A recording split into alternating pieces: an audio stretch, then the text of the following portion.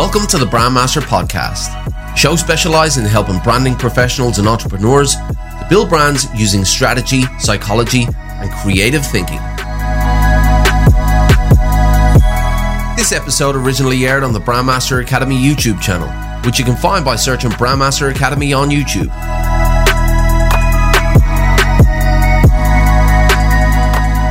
What's up, brand builder? Stephen Hurahan here at brandmasteracademy.com, and in this video you're going to learn how to write a value proposition statement so you can clearly illustrate the difference that you offer and give your audience a compelling reason to choose your brand. Now, although most businesses have some kind of legitimate product or service to bring to the market that will give their intended audience some kind of outcome, most businesses never articulate why that audience should choose their brand, and that is exactly what the value proposition does. So what is a value proposition?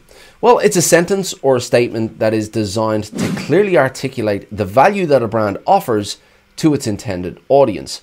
So ultimately, this value that the brand is offering is going to help that audience in some kind of way, but the way a brand defines the value that it's offering its audience will either compel the audience to take action or it won't. So why is the value proposition so important? Well, every business has either a product or a service that it's selling to its audience. But just because they have a product or service, it doesn't mean that the audience understands why they should buy that particular product or service. Yes, the product or service might produce some kind of outcome, but potentially every single one of its competitors also produce the same or a similar outcome. So this value proposition is about giving your audience that reason to choose your brand, and that reason has to be compelling. So how do you go about writing a value proposition? Well, I'm going to give you a very, very simple 3-step process that you can use to write a compelling one for your business. Step number 1, clearly define your audience. Now, I use that word intentionally clearly. You need to clearly articulate exactly who you're trying to address. If you're too broad with this, then your audience is not going to relate to it. So for example, if you address your audience as small businesses, chances are those business owners will not identify with that title. They won't identify with the term small business. If on the other hand, you address your audience as health and well-being businesses, that audience will turn their heads. That audience will resonate and identify with that term, and they'll know that you are speaking directly to them. Step number 2, define what you do.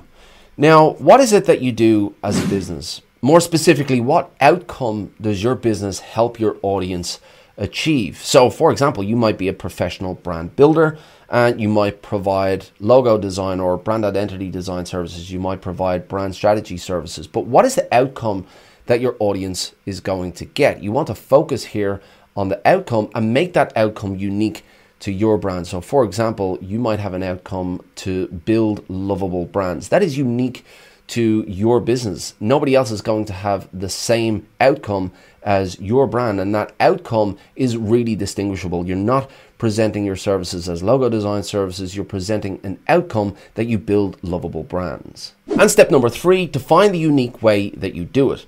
Now, step number 2 is all about what you do and focusing on that outcome that you're going to help your audience achieve. But step number 3 is about the unique way that you do it, and that focuses on how you are going to do it. What is that unique experience? So again, using the example before, if you're building lovable brands, the unique way that you might deliver those lovable brands is through humanized communication and engaging brand personality. So these are the unique ways that you deliver that lovable brand, and this adds into the reason that your audience would choose you over your competitors. So let's have a look at the value proposition template that we're going to use to take this information and put it into a statement. We help X to Y through Z. Or using the example that we used before, we help health and wellness businesses to build lovable brands through humanized messaging and engaging personality. Now, the value proposition is not a tagline and it's not a mission statement. It's a statement that clearly articulates the value that the brand is offering, and it acts as an internal statement as much as an external statement. And this leads in to the development of the messaging strategy for the brand. We really hope you enjoyed today's episode. Thanks so much for listening. If you want to learn more brand strategy techniques to level up your skills, make sure you check out brandmasteracademy.com. There's plenty of free resources and premium content for you to download and get you going. If you'd like to join our Facebook group full of like-minded brand strategists, all learning from each other, then find us by searching for the Brand Strategy Community, where you can find exclusive content for members as well. If you enjoyed this content, please be sure to give us an honest review on iTunes, Stitcher, or wherever you listened, and make sure you tune in for the next episode of the Brandmaster Podcast.